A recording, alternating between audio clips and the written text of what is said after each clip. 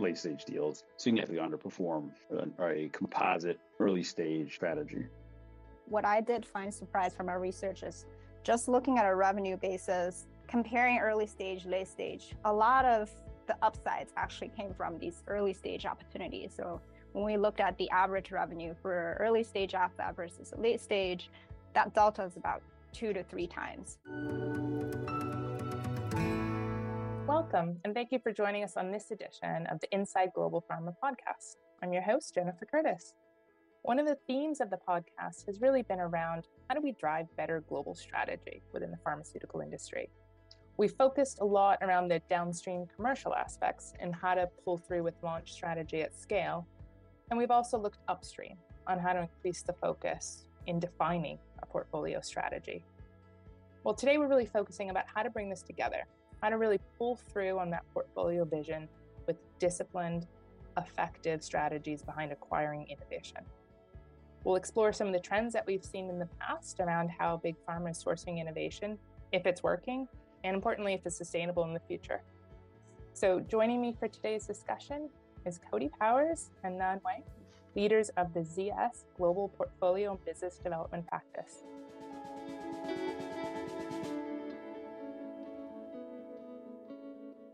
Cody, Nan, thanks for joining the podcast. Thanks for having us. Well, it's great to have you. Can you each give a brief introduction on the type of work and focus that you have?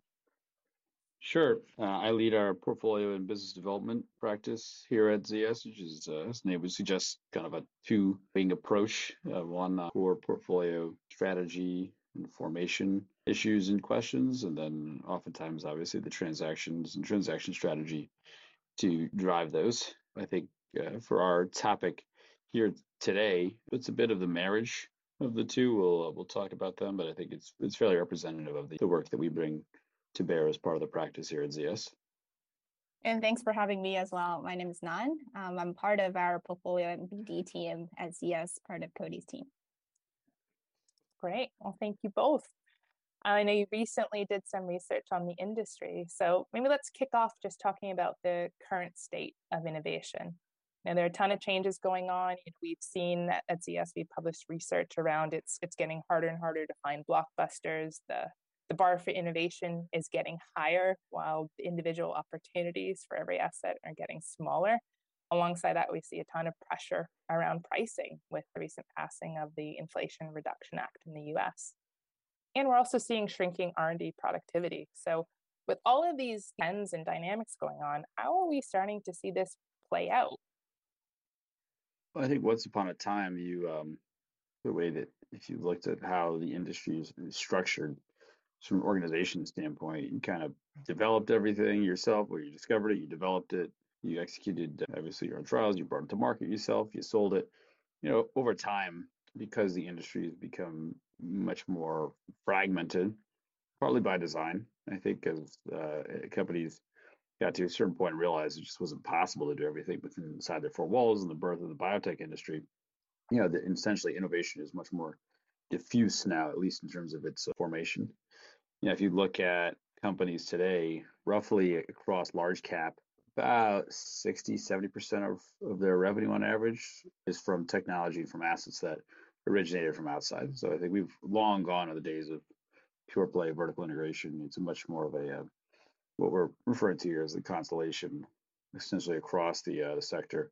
The problem is that the way that transpired over the last 20 years or so, that the market conditions that existed at the beginning, where it made good economic sense, have started to change in a way that the thesis is a little bit harder to justify. Meaning, a lot of the revenue growth, if you look at over the last 20 years, has come from late stage M&A as the primary driver.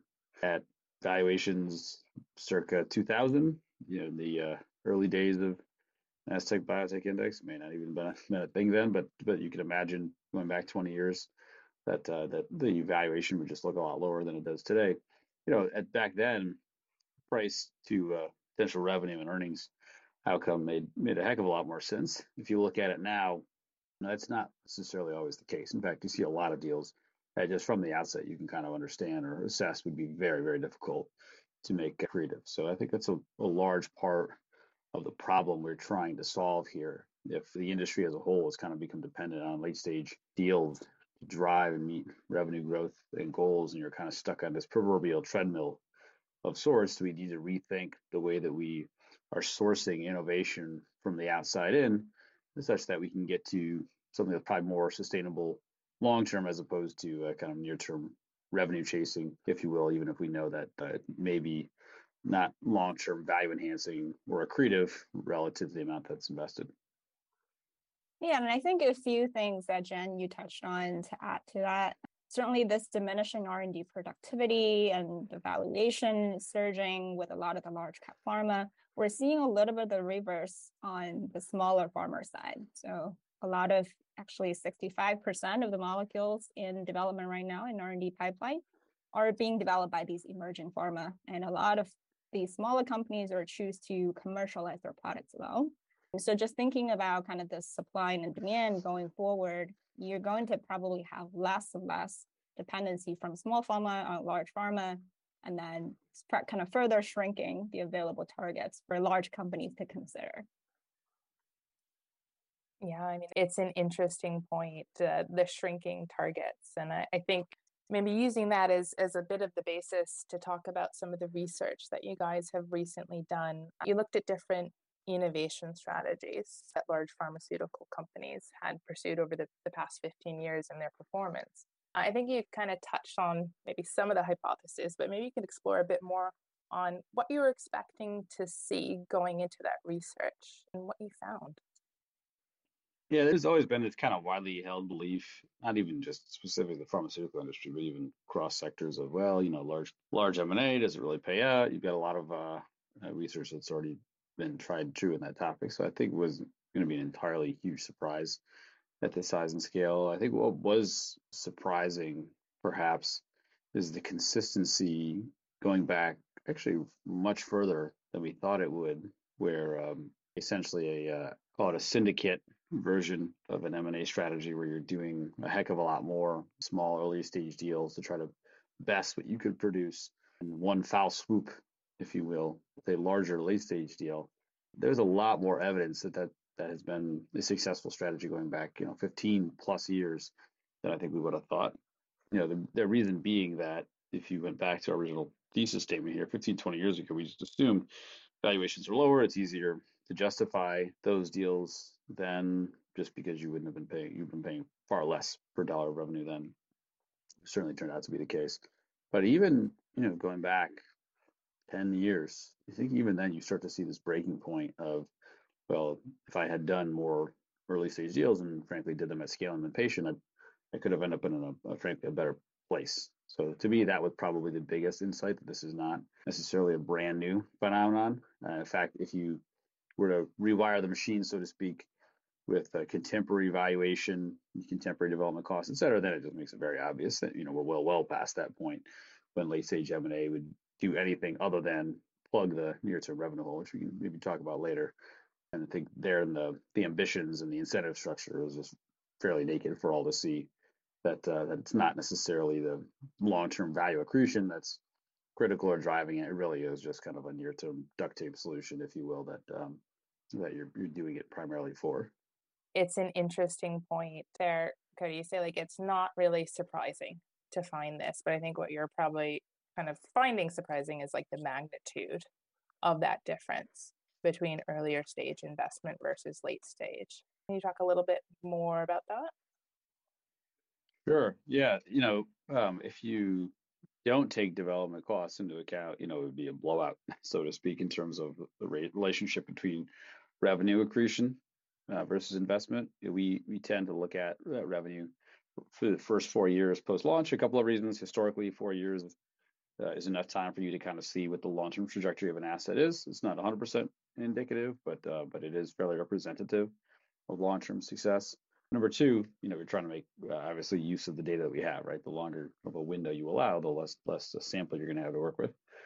So on that basis, when we looked at it, it's pretty clear pre-development costs wouldn't even really be close. The early stage performance significantly outweighed the late stage deal performance. When you take into development costs over, say, earlier periods up to, say, 2013, So you saw that tighten with development costs, unsurprisingly. But what happens if you then take that same set of assumptions that you made in 2013 for valuation and revenue comps, because valuation has only gone up in late stage deals significantly since then, and the actual revenue per asset has gone down, that it essentially reintroduces the same problem all over again, meaning that on that basis, when you adjust for current market conditions, even in light of the bear market we've all been facing over the last call it year and a half, that even in that situation, it's pretty obvious that that late stage deals significantly underperform a composite early stage strategy. So I think that was probably what I think was probably the biggest takeaway here from our work, that if you see a signal as early as 10 years ago or so that things could have gone either way 10 years ago, now you just from out of market conditions, it's really not really close. And so therefore it's just kind of a window shifting exercise of, do I prioritize the next couple of years or do I prioritize 5 to 10 years out? To build on that too, I think certainly the value accretion or how that's changing over time probably isn't a surprise to many people. What I did find surprise from our research is just looking at a revenue basis, comparing early stage, late stage, a lot of the upsides actually came from these early stage opportunities. So when we looked at the average revenue for early stage asset versus late stage, that delta is about 2 to 3 times. And there are some examples we can think of. Some of the most transformative opportunities in the industry actually came into the portfolio at that very early stage. So if we think of how kind of transactions are happening, some of these more kind of higher risk and potentially higher reward opportunities are probably taken out in their earlier stage of development cycle.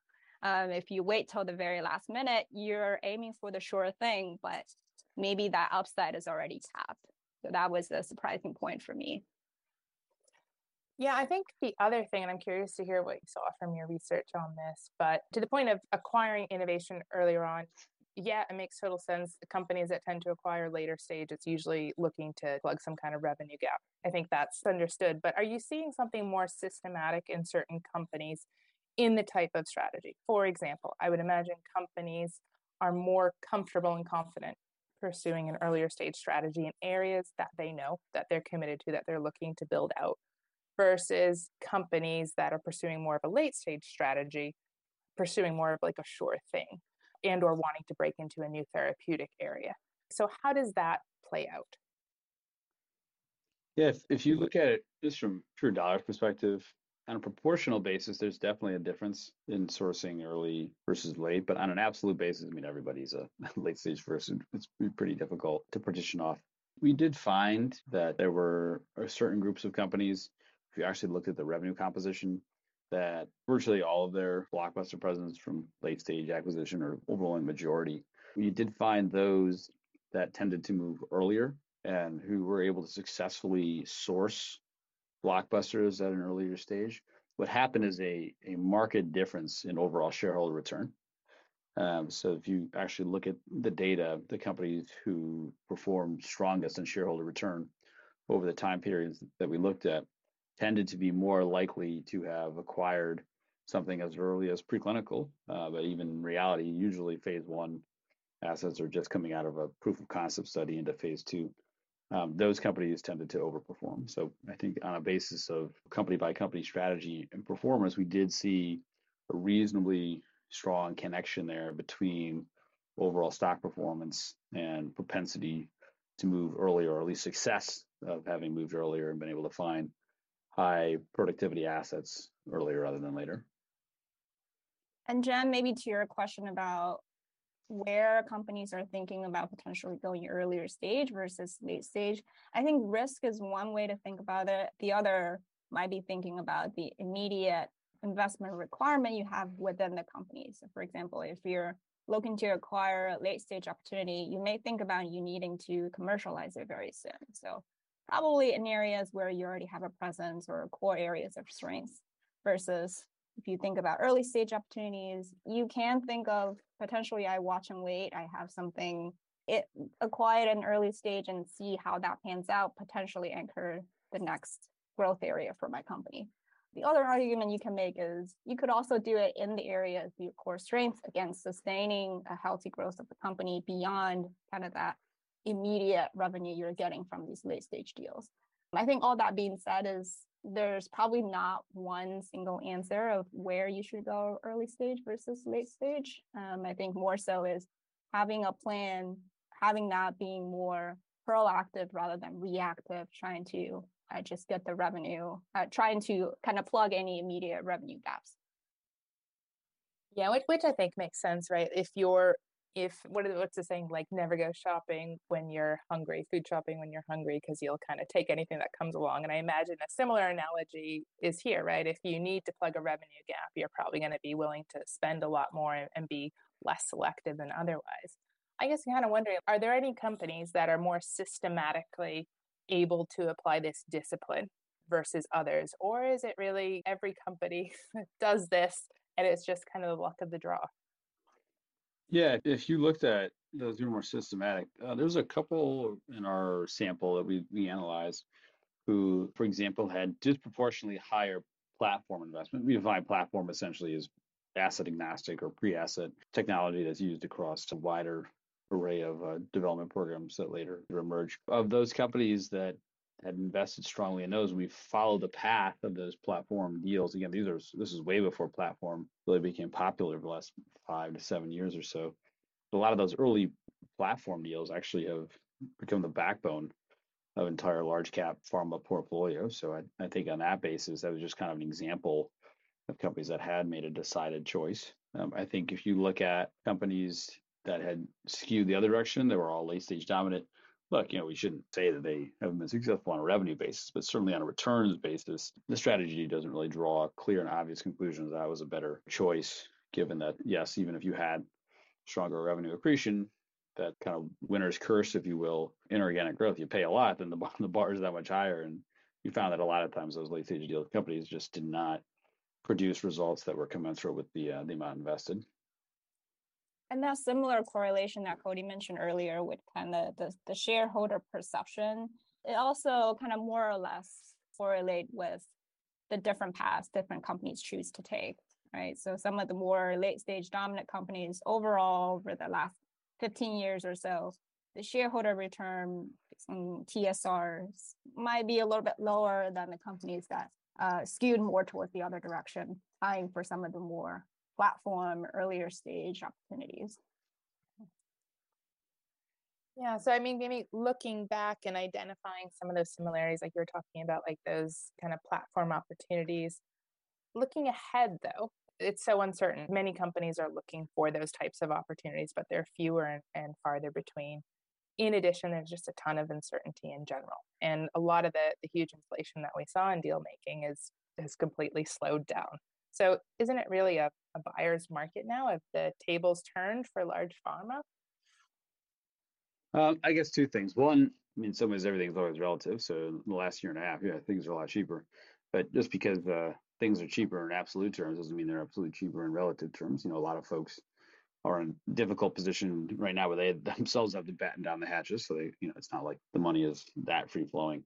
I think number two, even if you unwound and you looked at current valuation today, even though we're suffering, let's just say on average, everyone's down by half, more than half, something like that, those would still be far greater than historical valuations. You tack on a premium, you probably are still well above that profitability mark relative to what you would have experienced, say, 20 years ago when valuations were much lower than they were right now, even adjusted for the current correction. So I think the magnitude is certainly different contemporary times. I think the ability of companies to spend right now, we just haven't really seen it. There's only a handful of companies really that have carried most of the M&A load more recently. And number two, that even if you make the adjustment, I mean, the same point would hold. It's just that maybe not by the same magnitude as it would have been by a year and a half ago.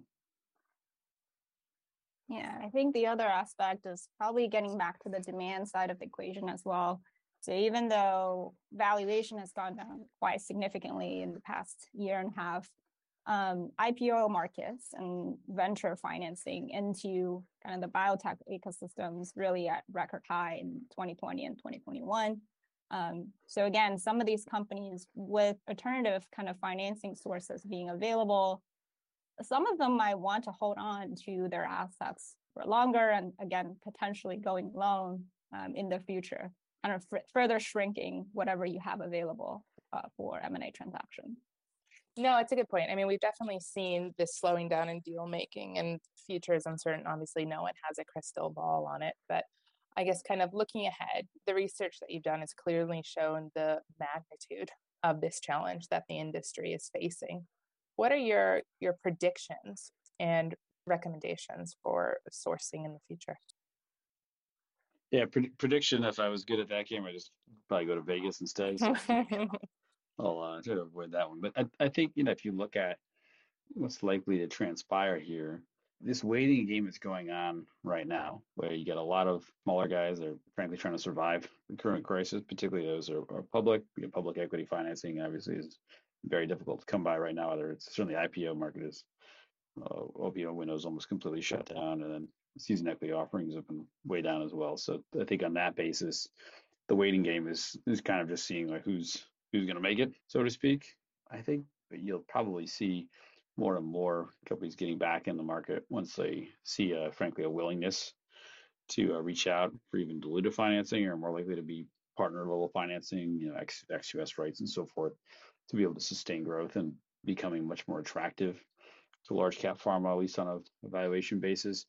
I think on the small cap side, what is kind of interesting there, obviously we've had even though it's a down year technically this year, still be probably second largest year ever in terms of private side financing. So on that basis, what I think would be a more interesting notion longer term, if there's kind of this fundamental rethink of like what is a good value, some of these earlier stage programs that have essentially been shelved this year at an unbelievable rate, a lot of these companies will start to come back into focus naturally, of particularly early stage scouting groups and BD teams who see very promising long-term technology at perhaps evaluations that they didn't think like possible before, and getting more favorable terms. And those, if you look at the ecosystem as a whole, those are not the ones that are in short supply. There are many more options just by virtue of being early stage. It's really the commodity, or lack thereof rather, the one that's hard to access will always be these late stage emerging biotechs. Phase 3, where as Nan pointed out, that the at least up until the last year and a half, relatively friendly financing environment is giving them the ability to carry it over the finish line themselves. So I think this current time where everyone's facing the same crunch, buy and sell side, will probably give more companies the ability to kind of fundamentally rethink and see attractive early stage valuation opportunities, just on the basis of, frankly, a lot of those companies are going to need cash coming out of, knock on wood, some kind of rebound that we would eventually see, and that will essentially fuel the rebound rather than pure play equity markets being the primary source of financing. And Nan, how about you? Any other recommendations or perspectives? I think just in terms of maybe for our research, certainly we've looked at a lot of the more historical performances and where the answer and the data is more definitive. And certainly going forward, with some of the predictions we have in the market with reasonable assumptions, we do want to kind of help to project and evaluating kind of the trade-offs of different kind of innovation sourcing strategies as we looking at more current time. So I think that is probably my goal for the next phase of what we want to do with this work. So we talked about, the future and looking ahead and the need to be thinking about different ways of sourcing innovation. I think one angle that you may have mentioned earlier in the conversation was around exploring different alternative models like large pharma partnerships and things like that. What kind of ideas and opportunities may exist around that? Yeah, and on the idea of large to large, I mean, it's probably just a general curiosity what's behind the other doors, so to speak, of companies. I think for experienced deal makers who've been around for a while and maybe who haven't seen the same results they'd want out of late stage transactions, just kind of a hunger to see what else is out there. So I think on that basis, maybe some of our thesis here is a little difficult to swallow, I think, for some folks, understandably so. It involves more risk if you look at individual programs. But I think more and more companies on the BD and corporate strategy side, in light of elevated valuation, I think more and more are willing to take a look at, hey, what's a different way to do it? Should we dramatically scale up the early stage operations? Maybe if we embrace the strategy, it could give us an inflection point relative to our competitors. If we embrace the large cap collaborations more than we historically have, let our guard down a little bit, does that open new possibilities for mutual value creation than we could fund on our own if we're basically having to finance a small biotech entirely? So I think there's, even if people may or may not be willing at the current moment in time to embrace a early stage dominant environment, at least within their own strategy, I think there's just kind of this hunger to find something beyond just rinse and repeat late stage deals that maybe more, like we said before, just stuck on the treadmill per se. I think maybe one more thing to add there as well. A lot of companies certainly are still thinking about venture. Companies have been doing it, but it may be time to also think more seriously what venture may do, other than just being a financial vehicle for the company, what may do to the company's portfolio and pipeline, and trying to get some of these earlier stage innovation into the company. We covered a lot of ground in this episode. We talked about the current state of big pharmaceutical companies' innovation sourcing model and the potential challenges, along with looking at the historical performance of these different sourcing strategies, and introduce the concept of an innovation constellation as a framework for sourcing innovation in the future.